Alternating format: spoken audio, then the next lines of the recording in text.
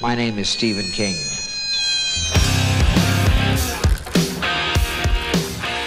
The ice is gonna break! Bad Rob! You guys wanna go see a dead body? Well, sometimes that is better. Hi, and welcome to the Kingcast. My name's Eric Vespi. My name's Scott Wampler. And we are your co-hosts on this journey into the written and cinematic worlds of Stephen King. Typically, we have a guest coming on to talk about their favorite King adaptation, but this one's a little different. Scott, why don't you tell the people why? Well, this episode breaks the format a little bit. We are approaching an adaptation, but it's an adaptation that almost literally no one has seen. We are here today to talk to Glen Mazzara, who was the showrunner on the Amazon Prime Dark Tower series. That they shot a pilot for this, but it didn't. For one reason or another, Amazon decided not to take it to series.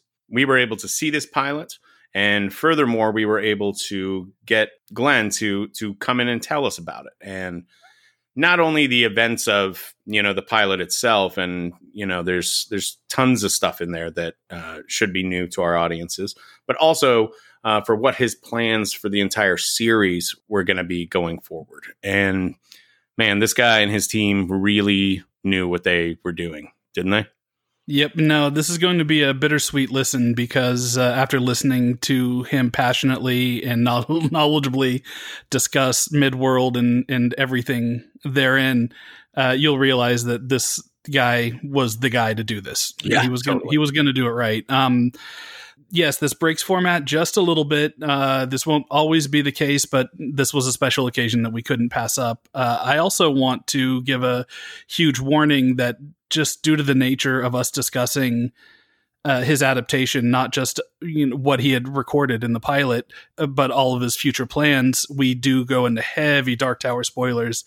So if you haven't read the book, this is your chance to bow out, bookmark, and come back whenever you finish that. Final warning, people. Final warning right here. Yeah, we're not kidding around. I mean, we literally talk about the end of the book. Yeah. Like in the first 15 minutes, I think. I should also point out, because I think we're going to jump right into the interview, but just to give you a little bit of an idea of who Glen is, because you might not be familiar with his name. He was a showrunner on The Walking Dead. He worked on FX's The Shield, which is probably my favorite cop show of all time. It was like Breaking Bad before Breaking Bad was Breaking Bad. It was so good. I love The Shield. We'll do a Shield podcast after this one. But he also worked on Damien, the A&E series that was based on The Omen. This guy knows his genre shit forwards and backwards. And we're just delighted that he came on to talk to us. And we think that what he had to say will fascinate y'all as much as it fascinated us. Yep. And without any further ado, let's jump right into it. I think that we'd want to start with your Stephen King origin story. Like everybody has that moment when they kind of fell head over heels in love with Stephen King. Mine was reading Cujo when I was in 6th grade. So maybe we can start there. I think it was in high school. I read The Stand, and it just blew me away. That sequence in the tunnel just absolutely terrified me. If you remember that. And then I just over the years, I read a lot. But I've read a ton of Stephen King. I've probably read maybe 30, 35 of his novels, which is, I think, less than halfway there. And, I started kind of thinking about adapting him and getting into it. Years ago, I adapted a work of his for Overlook Hotel.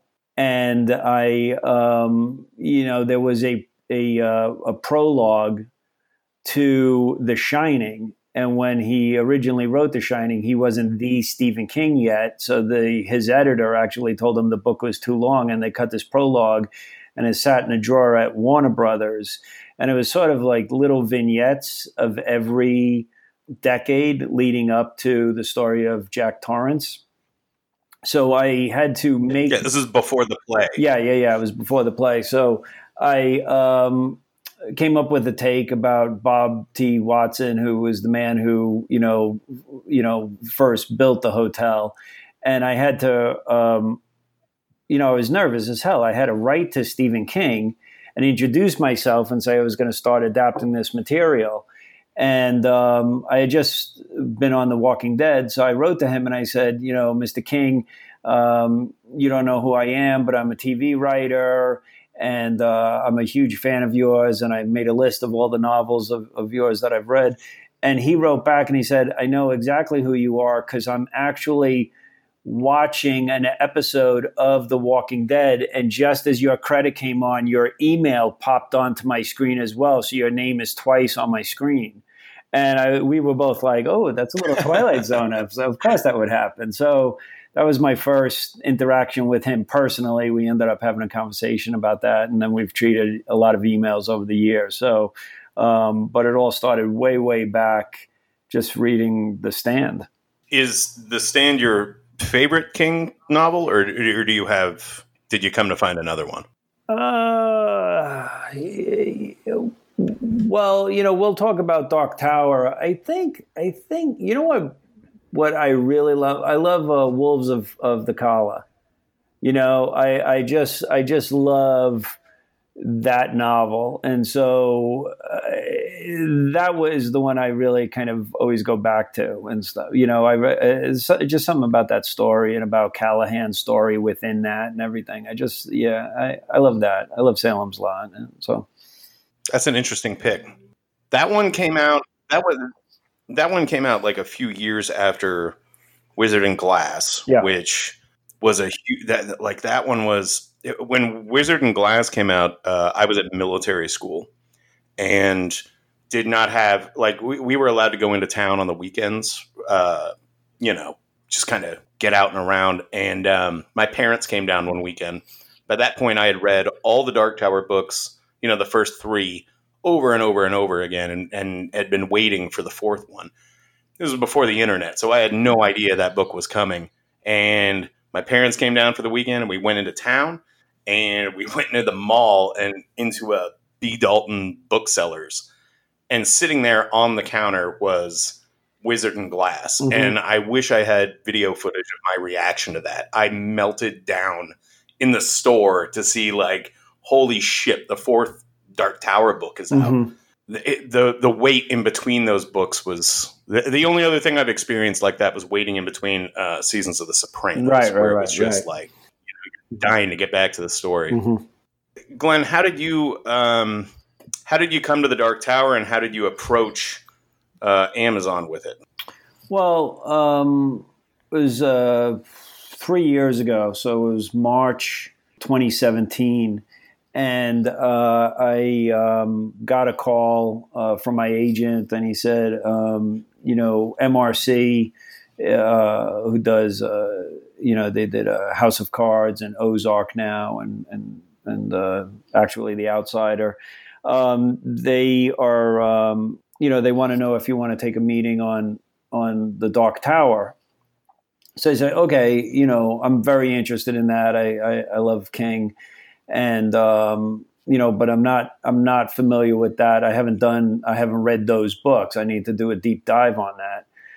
So I read the Gunslinger, and they, had some coverage or whatever. The coverage really doesn't make sense, when you're sort of breaking it down. But I could tell that there was this huge mythology, and that that it was going to be complicated. And I knew that they wanted to, that they were making a movie. I didn't know anything about the movie, but I knew it was coming. So I went in and I met with the executives. And they said, well, what's your pitch? And I said, well, I really don't have a pitch. This material is too complex to just work up a pitch, in a week or so. I would really have to, I'll tell you how I would work up a pitch. And I said that I really felt that the trap for a TV series like this would be to service the mythology over the character. I said, it's about this guy, Roland, he wants something, and we have to kind of double down on the character and really, I think, tell a story that has a lot of heart. And if you start to get into, jumping through different portals to different timelines, that becomes the focus of the show, you sort of end up with more of a science fiction type show, where, a lot of times when you have time travel or alternate realities or things like that, you could have different versions of the same character. And I think that takes death off the table. It sort of takes away the stakes. And I could just feel that there was a depth to this character of Roland that was really something to kind of go along and be in his journey. He was really carrying the weight of many worlds on his shoulders. So I really said to me, it was about the characters, and I had, earmarked some of the characters that I thought would be interesting to explore. And I drove out of there thinking like, okay, I didn't really answer the guy's question, the head of MRC. But he called me as I was driving home, and he said, I've never seen a writer do that. We really feel like you're the man for the job. So we're gonna make an offer. So I said, great. So I started working on I had an assistant named Tanya Lotia, who's fantastic, and she had read the books, and she's a super geek. And so we hired her as like a staff writer, and I would just kind of go through the material and sort of break it down. And I came up with an initial pitch. And my goal was to, this was one of those properties that they were going to have a movie franchise, and then there was going to be a TV show, and maybe the story would bounce back and forth between the two entities. And so I wanted to sort of take, Wizard in Glass and do young Roland and sort of carve out that world and carve out everything before the fall of Jericho and make a series out of that, and end with the fall of Jericho. And then I figured that the guys making the movies, they could have the adult Roland story, and that way I was carving out my parcel, and it would be free from interference. That's what I was really trying to do. So I wrote an initial pilot that involved, it actually, I was really trying to look for an into the story. And so I had definitely young Roland, and the heart of that was Roland catches Martin and Gabrielle in bed together. He confronts them, and then he challenges Court for his guns, and he uses David and the whole sequence. I mean, it was really a lot of fun to write. So I wrote that, and we went around with a pitch, and we went to pitch around town, and Amazon was very interested in that. So we sold to Amazon, and Amazon then, wanted to develop it in a way that we didn't necessarily have an origin story. They felt that seeing him getting the guns just kind of put too much on the table up front, and they really wanted an immersive experience and something that, fans had to, do some work to kind of lean in and figure out who these characters were and what was this world. Everybody wants the next Game of Thrones, and so that was sort of part of the discussion there. So I hired Tanya and another woman, fantastic writer named Joy Blake, and we had a mini room. And Joy came up with the idea of, well, why don't you still keep the idea of Roland and challenging Court and all of that, and just make that, say, episode 0. All those events still happen, and we're, coming in at episode 1. So those things have just taken place off stage in the audience, and that's the mystery. So I thought that was fantastic, and we worked up a lengthy pitch. So I pitched that to Amazon, and they said, "Great, let's go write the first 2 episodes." So I wrote the first 2 episodes. And then at one point, there were competing projects at Amazon, very expensive. There's Lord of the Rings, there's Wheel of Time, there was many others. They were really looking to build out their genre division. So we were going to shoot the two episodes, but they were budgeting out a very high price. So it was decided, well, let's try to just shoot a pilot, and pilot's always a proof of concept. So I had to do a rewrite. At the end of my pilot, of the original pilot, I had introduced the quartet, but Roland had not connected with the quartet. And I thought that was really important if I was just going to shoot a pilot, I wanted to get everybody on stage together. So I rewrote that, and then we shot that in Croatia last year. And it was a tremendous shoot. I can tell you about that shoot, but it was just incredible. It was just a scale that many people had not seen before for a TV pilot. And we worked on it. We had great visual effects and music and stuff. And, unfortunately, I think the price point was really big. And I just think unfortunately, it just wasn't picked up for a number of reasons or whatever. But I'm proud of what we did and really feel good about the work and really felt that the mission of creating an immersive world was something that we achieved. That came across in the pilot, and I think that your obvious love for the world and the team that you build around you's love for the world, like, shone through crystal clear. It's got to be challenging because the thing that people love about the books is that it's so weird. It's a weird mishmash of all these different genres and concepts, and it's almost schizophrenic, book to book. But that's kind of the personality of it. And I love that you embraced that weirdness, that you don't feel the need to have to explain why this Gilead seemed to be designed to be, a hodgepodge of different kind of architecture, from skyscrapers to, old like Roman buildings and, things like that. Well, yeah, I think, we really did. That was a big challenge, is how does this all come together? How does it all hang together? You have a medieval quality, you have a Western, obviously, you have sci-fi, horror. What's interesting about, I love horror. I watch a lot of horror. I read a lot of horror. And the term weird and weird fiction isn't really in the public eye, but people don't understand what you mean by that. They just think it means bizarre or quirky. They don't understand that it's about a sense of dread and all the things that, to me, weird fiction stands for. So there was a lot of concern about how's this going to hang together. And really, you just have these discussions. We had a really, really talented team. We had a fantastic director, a guy named Stephen Hopkins, who did such a beautiful job. And it did hang together. Suddenly you have these Western, but you have these sci-fi elements. You have horror. I've definitely wanted to hit the horror hard. That's where my heart is.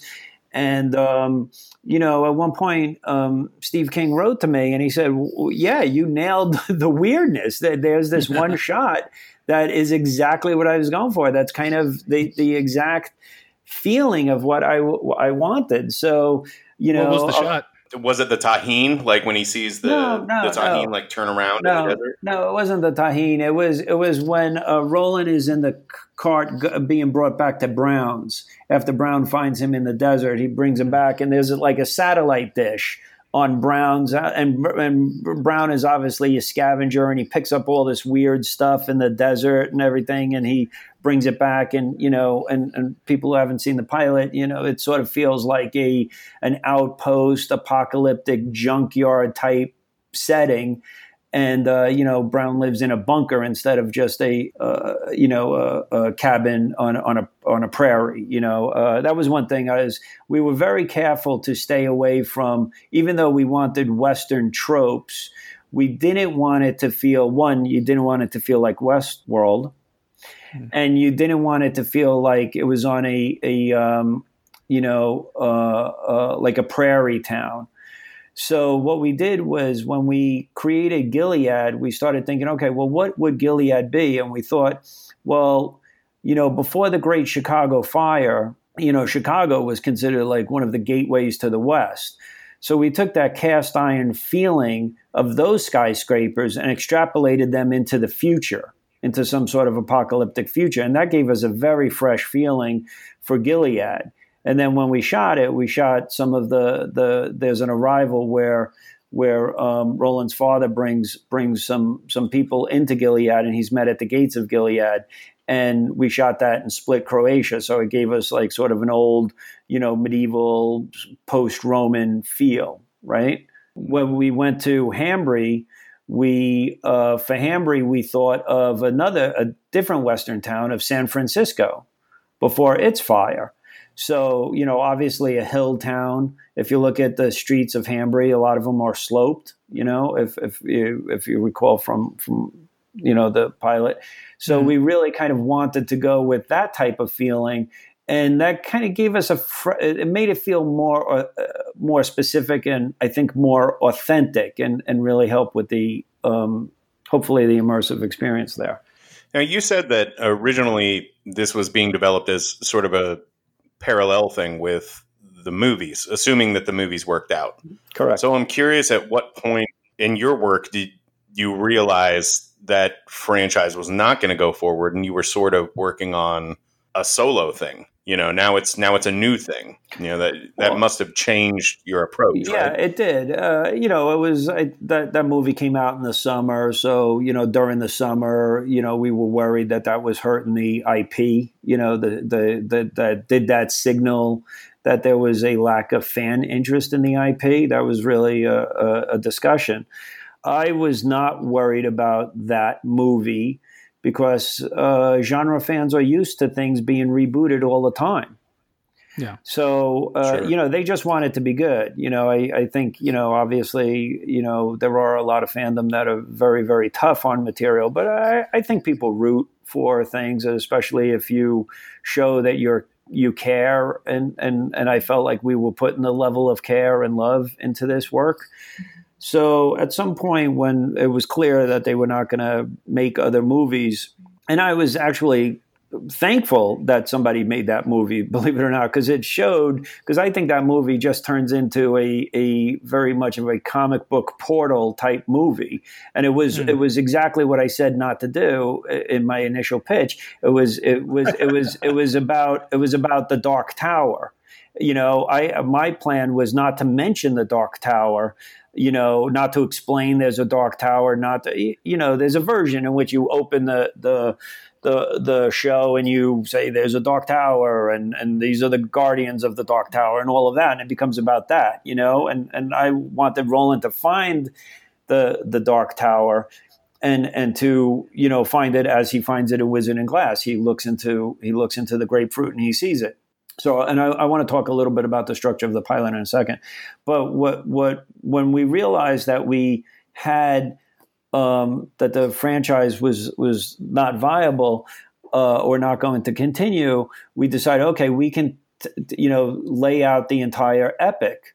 Now we had a choice. Do we go back and start with the gunslinger? Do you start and tell the story in a linear way and then interrupt that narrative and have this large cutaway, possibly in your season 4 or season 5, to Wizard and Glass, right? That's a viable option. I started thinking about, I've done a number of TV shows. Some have been successful, some not so successful. And one of the things, this was my first project after Damien. And Damien, I had a 5-year plan for, and I really mapped out that plan. For different reasons, the audience didn't show up, and I only got one season. So so I did not want to take the risk of doing one season of the Dark Tower, right? So what I wanted to do was, let me start with young Roland, because I feel if you look at the events of the Gunslinger, very early on, he commits a genocide. He kills everyone in a town. He performs an abortion with a gun. He's raped by a demon. He lets a young boy fall to his death. And then at the end of the novel, he catches the guy he's been looking for, and they sit in a cave, and he falls asleep and then wakes up decades later, and the guy is a bag of bones. I felt, okay, I will tell that story, but if I lead with that story, it's conceivable I might not get a season 2. That's conceivable. I was worried about that risk. So not that it wouldn't be good, but I was just concerned about that. I felt a responsibility to fans to get this done. So I thought, if we have a character that loses everything, he loses his mom, he loses his dad, he loses the love of his life, he loses his quartet, he loses his land, his kingdom, he just loses the entire world, and he feels responsible for it. And then when he's stumbling through that desert, to me, that was going to be episode 304. When he's stumbling through that desert, we've seen him lose everybody in the Battle of Jericho Hill. Then all of a sudden the audience is invested. The audience has gone through the process. The audience has lost all of that. And now the audience understands exactly who Roland is when he meets the adult quartet and he goes on his journey.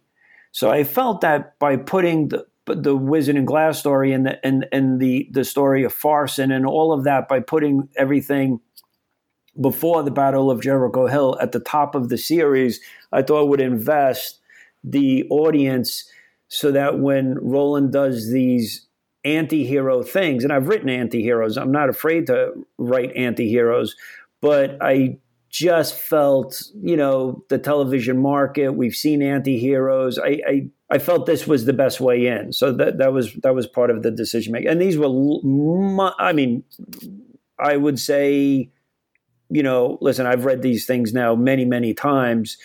I would say maybe I wrestled with that decision for a solid year. And I worked on nothing else for 3 years while I worked on this project. Well, I think you had the right approach, because, like, as much as I love the Gunslinger, if you this is a series impossible to break down. If you're going to make it a series, you can't have it be season 1 is the Gunslinger, because then you are going to have 3 episodes. You can't stretch that thing out really into a full season by itself. And then you have these later books that are, amazingly dense and thick, and would be, if you were doing it 1 season per book, then you'd have 1 season that's like 24 episodes, and then 1 season that's 5, Possibly. Yeah. My plan was basically to keep, a book a year, with the exception of the last 2 seasons was sort of 6 in the front part of 7. I would have ended season 6 with Eddie's death. Now here's a question, looking at the long-term plan. And I think some hardcore Dark Tower fans might understand where I'm going here. You were saying you were ending this initial run with a battle at Jericho Hill. Was Roland going to be taking the horn with him? A very interesting question. No, he was. Here was one thing. Let me back up. He was not going to take the horn, because in the books he does not take the horn. You weren't making a sequel. You were making an adaptation. No, but yeah, I was going to shoot that scene twice, because when he enters the tower, then he has the horn. And so I was going to have Roland not leave, I believe he falls out of a cart with bodies or whatever, and he runs off into the desert, and I was going to have the horn in the foreground, and he definitely leaves the horn behind. Then I would have written the scene in which he picks up the horn. He runs, he comes back, he picks up the horn, and I would have banked that scene for when he enters the tower. Mm-hmm. And I would have flashed back to that scene. Now, it was conceivable that the adult Roland who enters the tower was not the young Roland. It could have been 2 different actors. Yeah. So I would have done that. 2 is I had also planned to bank fresh footage of every single character who is killed, which is basically everybody. So that when Roland walks through the tower and he has that parade of memories, that was not footage that was then cribbed or like a flashback, like, oh, we saw that from episode 3 or we saw that.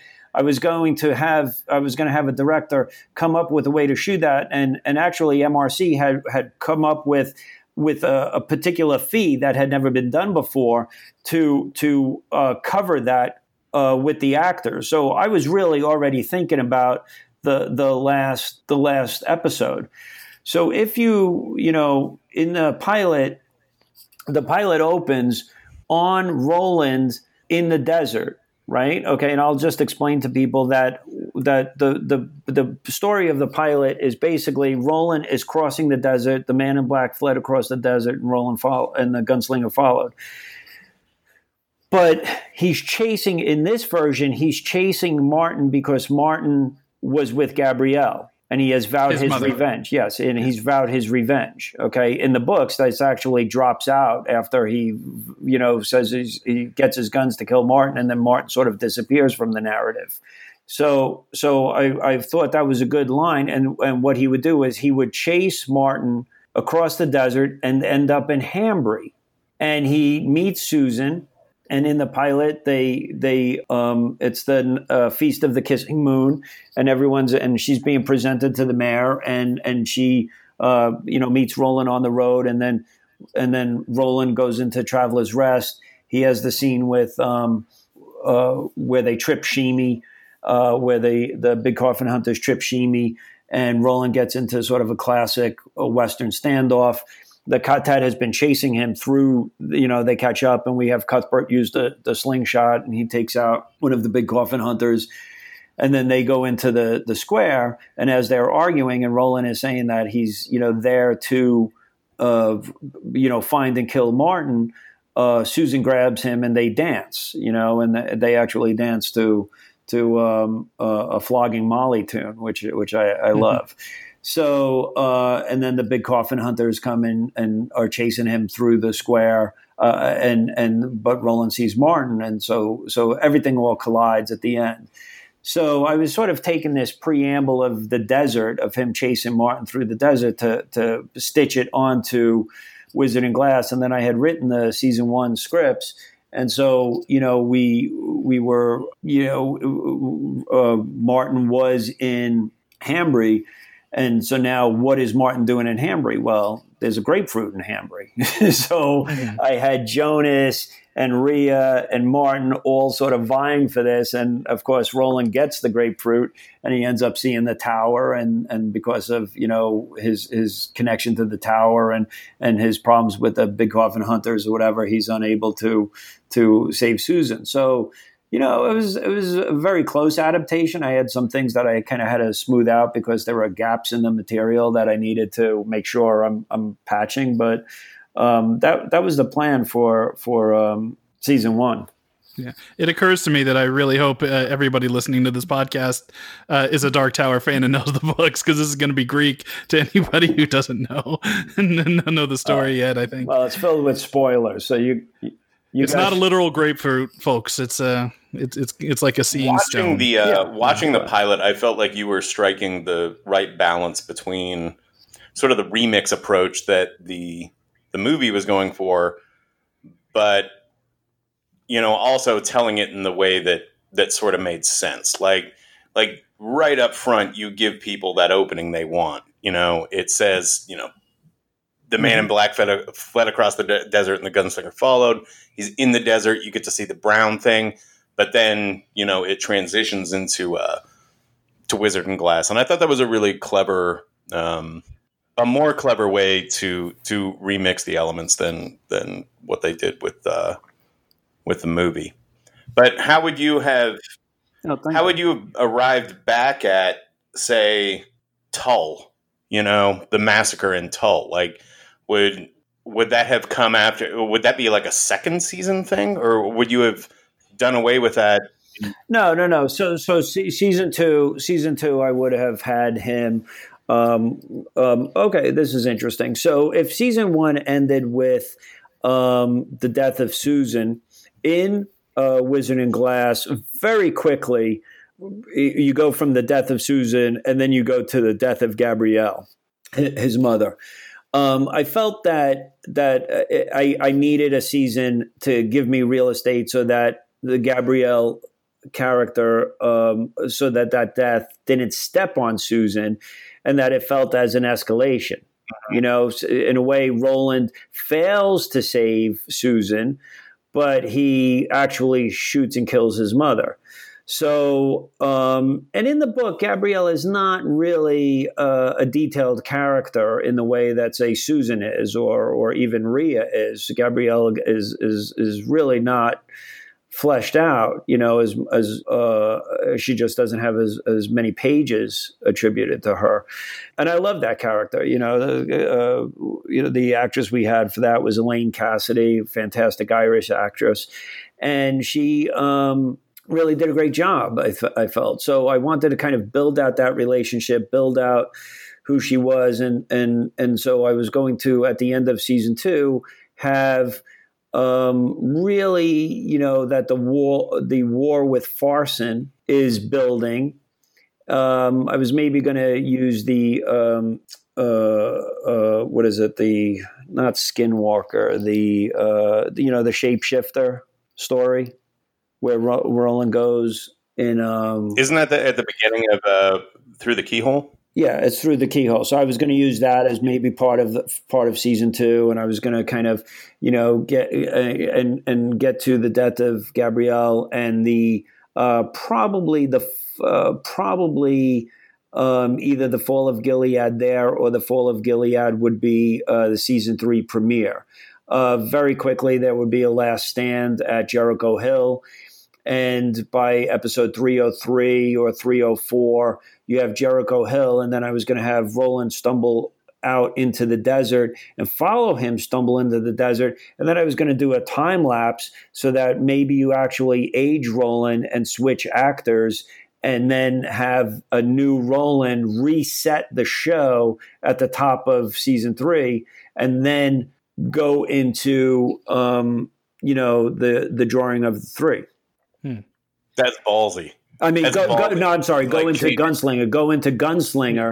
Gunslinger, and then go into, by the end of that season, maybe into the drawing of the 3. So that's how I was going to do it. Yeah. So I would have had Tull. Tull probably would have been episode 305 to 306. So the end of the 3rd season would have been Roland on the beach then, probably? Definitely. That kind of imagery? Yeah. What was the name of the actor that played Roland in the pilot? Sam Strike. Just terrific, just fantastic. The other great. thing that the other thing we had to think about during the adaptation. One thing I'd like to bring up that I don't know if you guys caught, but it was so we had his quartet, right? And his quartet was Cuthbert. We were saying Cuthbert.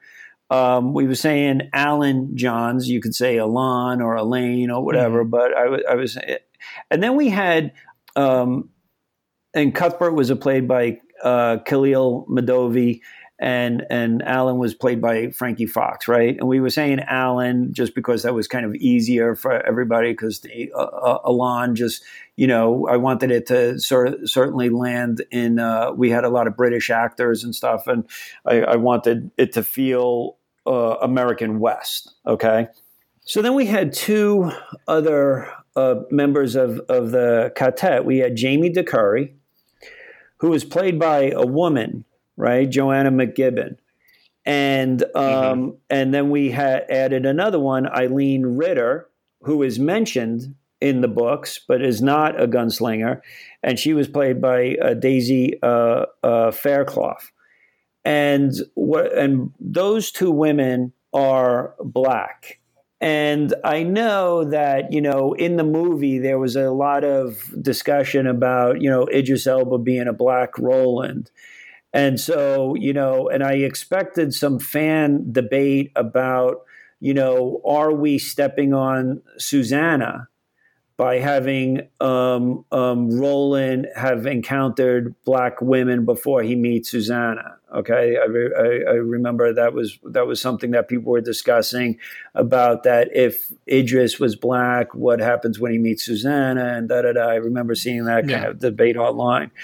But in my mind, I was starting to write Jamie and Eileen as two different characters, so that when as having two very strong, very different personalities, so that when Roland meets the adult quartet, they are all familiar to him and the audience as characters that we've known and loved and cried when they died, that sort of thing. Yeah. So these two characters of Jamie and Eileen, to me, were going to be fused in the character of Susanna when she has to, fuse the two personalities of Detta and Odetta.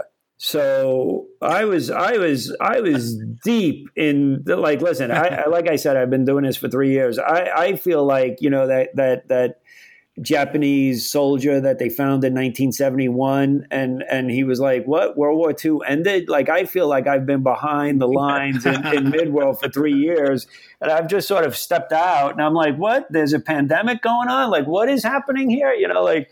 So I was very, very deep into the, overthinking every single thing. So I don't know if that's interesting or not, but I throw it your way. It pains me to hear this, because you put so much thought into this, and it's all really good thought. Like, these are great ideas, like it's disappointing we're not going to get to see this. This is great. You know what? I have to kind of think about it. Like, it's it's the business, and there's a risk and stuff. And I think it's been interesting because just me personally, I feel like I did my best writing on these scripts, and now those scripts are just going to sit in my laptop, So it's made me kind of think about, and especially this time when we're all home during the pandemic, who am I as a writer, and sort of like, Stephen King cast such a huge shadow over all of us. So for me to kind of think about, well, he doesn't let anything stop him. He just keeps going on. He just is like, okay, here's another 600-page novel. Here's another one. Here's another one. So in a way of kind of like shook my tree and kind of really kind of made me commit to being a writer. And I feel so, yes, unfortunately, this series won't get made the way I wanted it. Somebody else will have to make it. But I think I wouldn't change anything I did. I can't second guess it. I had a beautiful experience, and I got to make this, incredible piece of art that I can, show my friends, Well, yeah, and again, it sounds like you came from it, from you have to be that kind of obsessive compulsive, with detail if you're going to be tackling the series. Mm-hmm. And I think we can share. You let us read a little bit of the flashback to the court fight where Roland earns his guns. And I was talking about this with Wampler earlier. Like, the reason why I took so much to that piece, and I'm like really disappointed we don't actually get to see it unfold, is that was a moment that I remember when I read The Gunslinger. There was something about that hooked me, and now looking back at it, that is Roland's character in one sequence. Yeah, that is a guy who is determined to get one thing. When we first meet him, he's obsessed with the tower. And in this moment, he's obsessed with killing Martin. And, his journey is always plagued with, he will be the guy to do it. He will be ruthless about it, and he will kill any allies, as because it's less important than the goal. Right. And, when you get to the final book, you find out that Roland's kind of doomed to repeat this quest, and the point of failure is always when he lets Jake drop. Again, that's him choosing, that this kid that he's grown fond of and cares for isn't as important as his goal. And that's very much what happens in the fight with Court, who is the guy who's been training these young gunslingers. Right. And I think And I think Roland becomes that guy. I think, my version of the fight with Court, which is very close, it is very close to the beats that are in the book, and I did use a lot of the, exact dialogue and when, Court questions him, why have you come here and all of that stuff, the ritual. The ritual. Yeah. So part of what I wanted to do with Roland up front is, he's a young man and he's not sure of his skills. He's not sure of himself. He's not that, the young Roland would not let Jake drop. He wouldn't. He's got to go through his process. He's got to go through his suffering to become hardened, to become that kind of guy, because in the books, he Roland is better when he's a man of action. When he has questions of heart, he gets thrown off.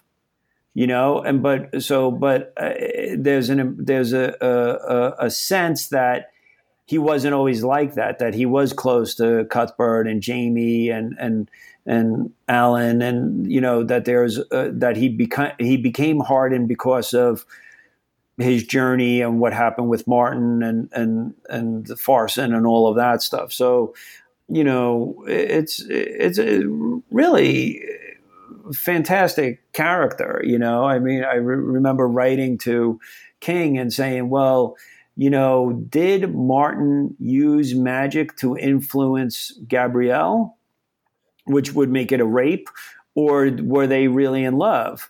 I said, I think they were really in love. And he said, yes, I think that makes it more complex, so it is complex. There were some things there was one thing I couldn't make work when Roland catches Gabrielle and Martin, is that it's actually scripted that he's on the rooftop. And it seems like, and Martin has a reference, go back to your hand. So you're not sure if Roland is actually jerking off on the rooftop over Gilead. Like it's not clear. And Robin Firth is the consultant for all this material. I remember asking her and she's like, yeah, it's a little tricky. So I had written that they had, Cuthbert was having trouble, learning how to use his hawk, and everybody was cribbing one night and was staying in the yard. And then, they saw a Billy Bumbler, and like kids, chasing, like a critter or whatever, they start running around, and it's just, they were just being kids, and they're chasing the Billy Bumbler. And I really wanted to get a Billy Bumbler on stage in season 1. I thought it would be a lot of fun. And as Roland's chasing this thing across the roof, he looks across into his mother's bedroom, and that's when he sees it. So you have this moment of pure childish joy and friendship completely ruined by seeing his mom's betrayal and sexuality, what he sees as a betrayal, and certainly confronting his mom's sexuality. So, it's a moment of loss of innocence. And so the plan there was to play that as a flashback in the 6th episode.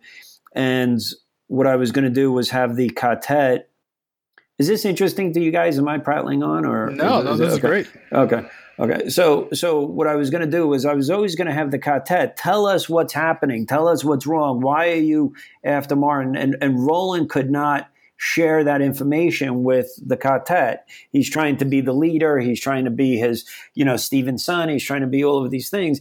And then it's when he's with Susan that he opens his heart, and that he can be honest. And he can be true. And then that makes it even more painful when he's unable to save her at the end. So that whole story, that was sort of my take, but it was all about just taking what's there and just sort of trying to get it all in a way that was still letting the characters drive the action. That was more important to me than the Dark Tower and those planes. I wanted to establish the characters and get to that other business later. I'm curious about something, though, because you said that it's unclear whether or not Gabrielle was in love with Martin or whether or not she was under his spell. But as you've written it in that portion of the script, she's quite clearly in a trance when Roland goes into that room. Yes. So isn't she under the influence of magic? That's Roland's version. That's Roland's memory. If you think, because that's what he it. wants it to be. Yeah. That's a subtle difference. Yeah, and at some point, I was going to have a scene between Martin and Gabrielle. Now that's not really written in the books, but like I said, Gabrielle was Elaine Cassidy, and Martin was played by Jasper Pekkanen, and both I cannot tell you how happy I was with the cast. I mean, phenomenal actors, and in a way, the biggest loss to me is that I don't get to work with these people that I really came to care about. But just to put those two on the stage to say, what was this? Tell me. I wrote a scene in which he goes, tell me, did I use magic? Did I rape you? Tell me what I did. And Gabrielle is really torn between her duty to Stephen and Roland and her relationship with Martin. So it was really going to try to be as complex as possible. I love the guy that you had. I won't try to pronounce his name and just butcher it. But the guy that was playing Martin is excellent. Jasper Pekkanen. Yeah. Jasper Pekkanen. Just amazing. Like fantastic. Super off-putting. Yeah. Like you don't want to. You look at this guy and you're like, I don't want to be anywhere fucking near this dude. Like it just makes your skin crawl. And he looked to me like. Sort of like early 2000s where Marilyn Manson went through that like fascist phase where he had like the black comb over and was still like all white. Like it's upsetting to look at. It's so good. Well, we also had, we had a lot of different, subtly different clothes for him. His hair, sometimes like his haircut was weird because some parts of his head was shaved, some part was long, some part was kind of shaved down to the skull, some other was like a buzz cut. So it was just, he was indescribable. Well, what did he imagine somebody saying? Well, what did he look like? Did he look like this? I'm not sure, and that I think is kind of Martin's effect. We also did have something that we call the Martin effect, where we had this visual effect where he kind of shakes in and out of not that he's materializing, but he just we did this weird thing where we kind of stretched as he moved sometime, and that was because. Certain characters in the material darkle and tinct, which is that's a deep cut for anyone who's not a fan or whatever. And so we was sort of trying to represent that in a way, Well, and what's interesting about that is it's the polar opposite of the instinct that the movie went with. They went the more Randall Flagg aspect to the Man in Black. They went the Matthew McConaughey, the charming, guy, Loki trickster. Yeah, for sure. And I mean the thing that I like grabbed onto when I saw Jasper in the role was that he was really giving off kind of that that kind of crazy Agent Danvers and the Frighteners, energy. To where you just can't take your eyes off him whenever he's there, like because he's unpredictable. You can't tell what he's going to do. Yeah, exactly. Yeah, I thought he did a fantastic job. Yeah. Were there any elements of the books when you were sort of plotting all this out where you were like, you just didn't know how you were going to do it, or you felt like it was unadaptable? It's a very hard thing to adapt this entire thing. It's so complicated with so many moving pieces. So was there something where you were like, I don't know how to make this work? No, Did you figure out how to get how to not make the answer to the big bad guy, introducing a character to erase him at the end? I really felt, you know what, I was going to give it a go. I mean, I had a rule, with the writers that if something was canon, that if something was really, really important, we were going to really try to make canon work, So there was never going to be a version in which Roland did not shoot his mom. There was never going to be a version in which Susan lives. You know what I mean? There was never going to be a version in which Roland doesn't drop Jake. I thought some of the challenges were, or I'll say this: a couple of things I was really looking forward to was I was really looking forward to Blaine. Oh yeah, yeah. I had ideas for that. He is a pain. I was really, really looking forward to Callahan. In fact, I was hoping to take Callahan's backstory from the time that he leaves Salem's Lot to the time he ends up in Midworld.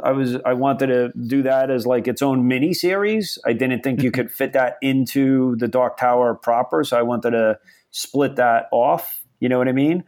I had plans to hire the best joke writers in Hollywood to write when Roland and Susanna meet Dandelo. I really wanted that to be like laugh out loud funny. I was, I really, so there were all these things that I was just jonesing to do. So there wasn't anything that I felt, if anything, I was worried about the wolves looking like Doctor Doom. I wondered if I would get like a trademark issue with Marvel, or if that would be possible. I felt like that might be impossible to do. You know what I'm saying? Just you because weren't gonna have golden snitches. Yeah, I felt like, I don't know, is somebody going to allow that or whatever? I was more worried about the Doctor Doom of it all, but for the most part, I felt like, a project like this takes time. You have to know the material, you have to care about it, and I think it was just a matter of building that team. But I didn't feel that anything was impossible. I didn't. Something you didn't mention in all this is that Stephen King himself is a character in the Dark Tower at some point. Oh, that's interesting. I would solve that problem by hiring Bill Hader and just being done with it. But well, that's possible. I would have crossed that bridge when I got to it. I would have either, if Stephen was up for it, we could have done it. Otherwise, I would have cast somebody to play Stephen King. I did have a fantasy. I've never been an actor. I've never been a thing, but I did think it would be funny if I had my cameo there, that like I come in and I have, like I'm like sort of like an Igor type character, and Stephen King just throws a bottle at me and is like, get out of here. But if he's going to be a character in the books, then I felt like I needed to be a character in the show. But I don't want to be, I really don't want to do that. But I just thought him hit me in the head with a bottle or something would be a great honor. So do you think that this series will eventually get made, whether as a franchise of movies or, an ongoing TV series? Do you think someone will do it? Yeah, I think somebody will. I think there is interest. I'm hopeful. I'd like to watch it. I would have liked to have done it. I think it's just a matter of the timing. Somebody has to listen. It's an expensive show. It's a sprawling show.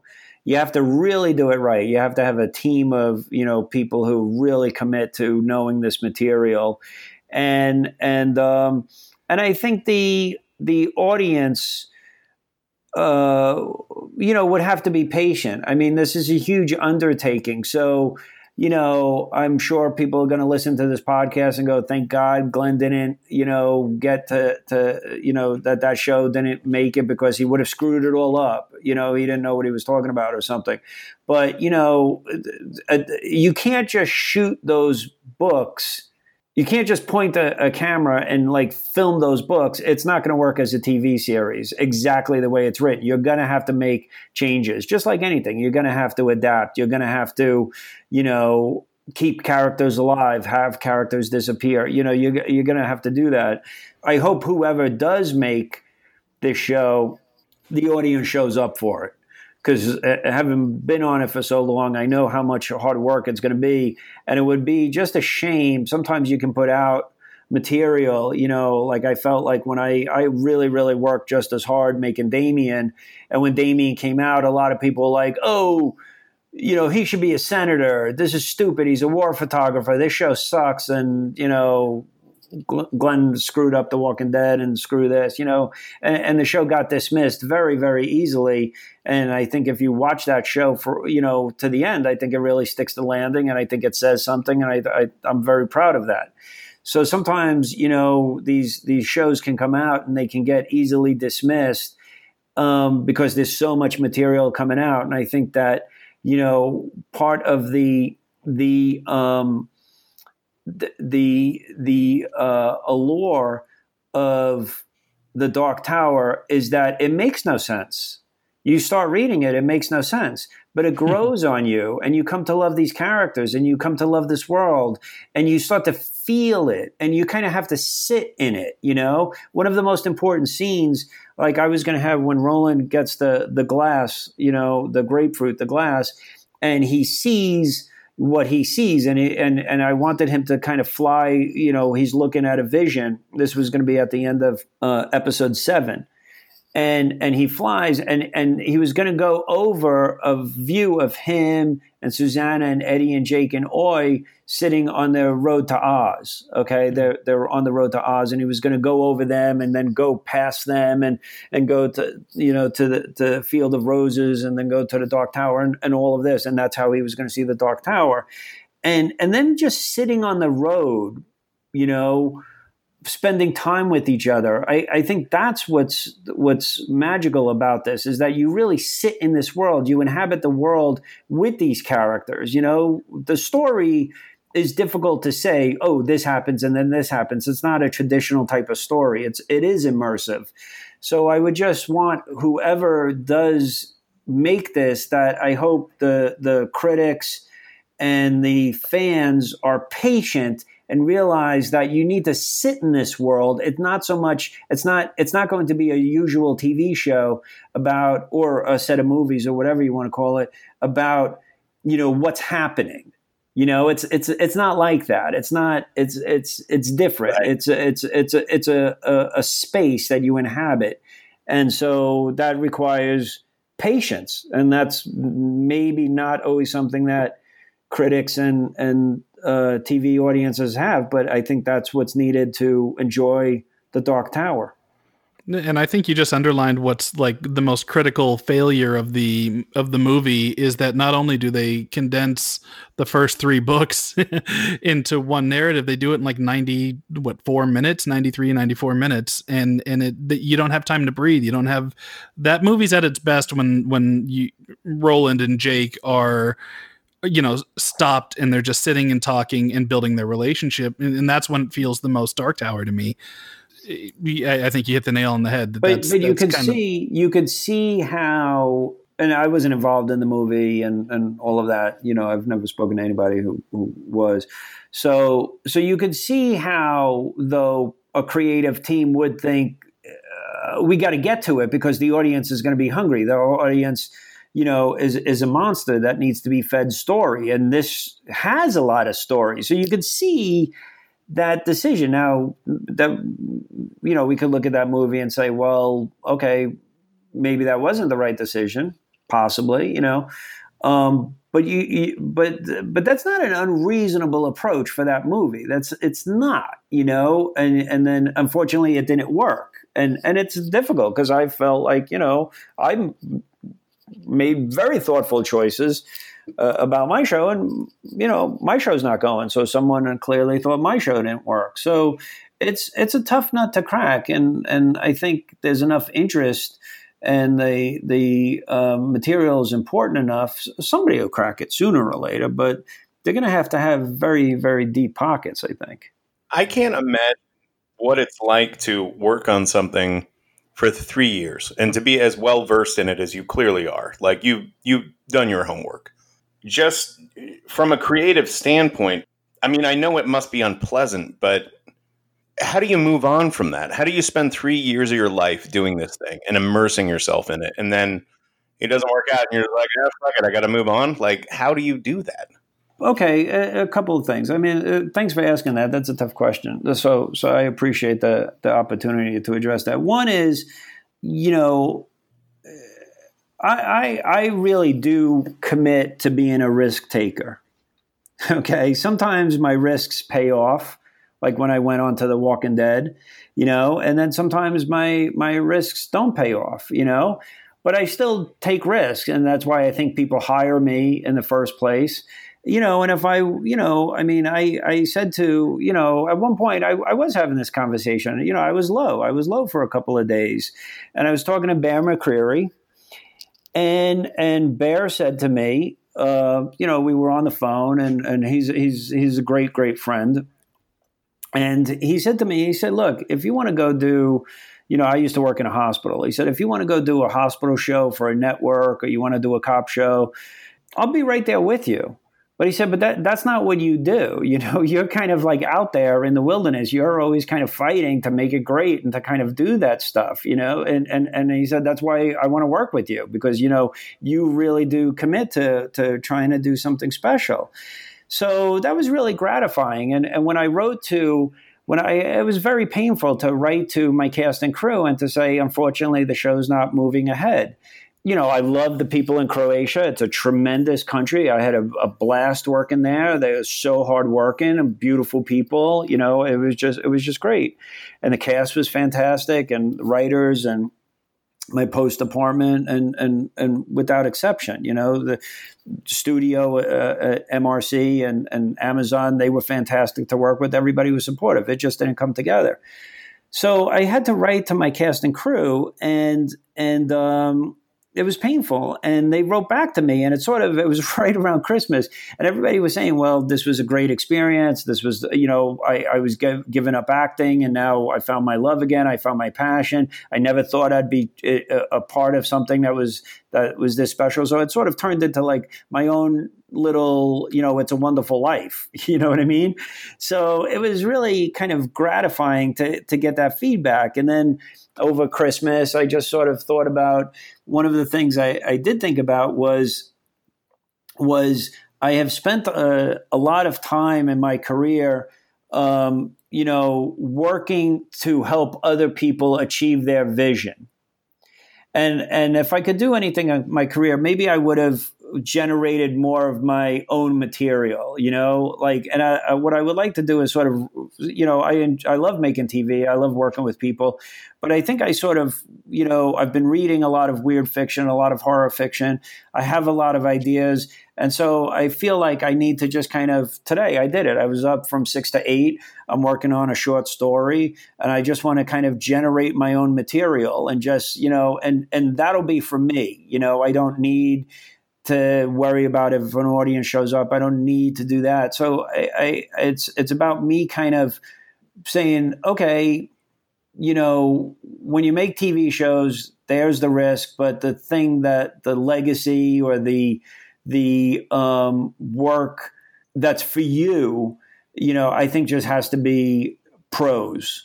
You know, it just has to be a novel. You know, I have an idea for a big sci-fi novel. I have many ideas for horror stories or whatever. So I think I'm just going to kind of organize those thoughts, and you know, I look at Neil Gaiman's career. I respect Neil tremendously.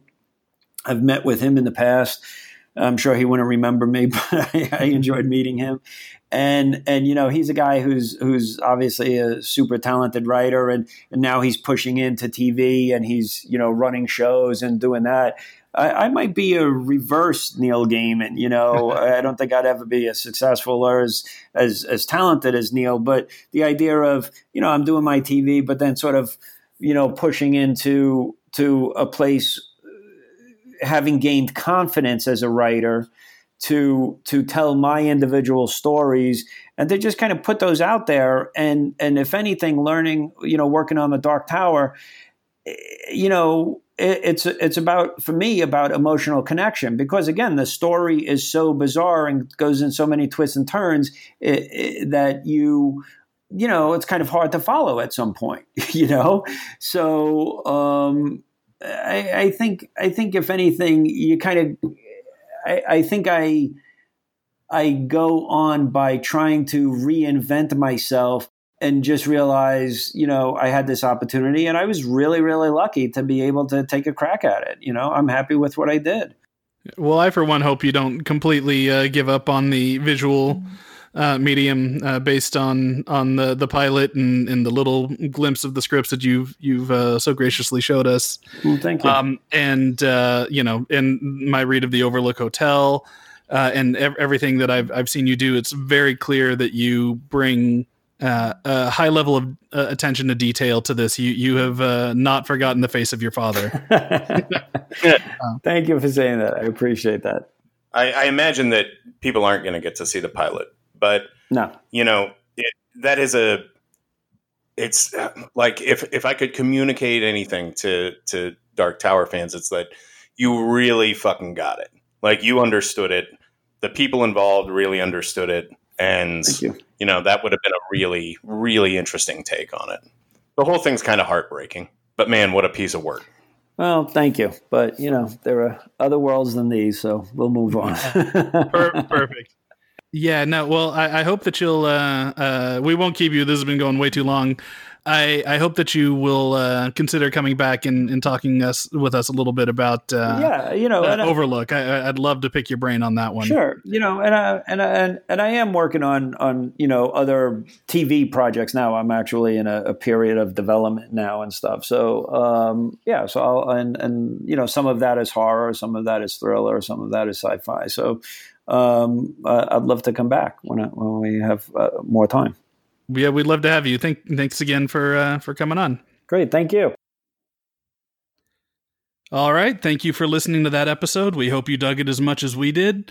You can dry your tears a little bit knowing that we're not getting that series, but we've got something to calm you down a little bit, and that's our tease of next week's title. Yes, Scott, do you want to tell them? Well, how much do we want to divulge here? It's based on Oh, I can say the episode. I forgot. It's Carrie. I was gonna tease the topic, but there's no reason to do that. Yes, it's Carrie. Yes, going way back to the beginning. The very first King novel, the novel that made King who he is today, and we have not only a excellent guest for this one lined up. I will say it's our first female guest that you'll be hearing on the show, which I'm personally very excited about. But she knocks this appearance out of the park. I was delighted to talk to this guest about specifically Carrie, and I'm really excited for people to hear this one too. Yep. So if you want to reread it or read it for the first time, if you haven't, now's the time. You got a week, which is plenty of time. This is one of his shorter efforts, and you don't need to fuck around with like Carrie 2 or any of the Carrie remakes or any of we're going with the De Palma version, the only one that really matters. Let's be honest. All right. Well, we'll see you next week for that one. See you later, guys.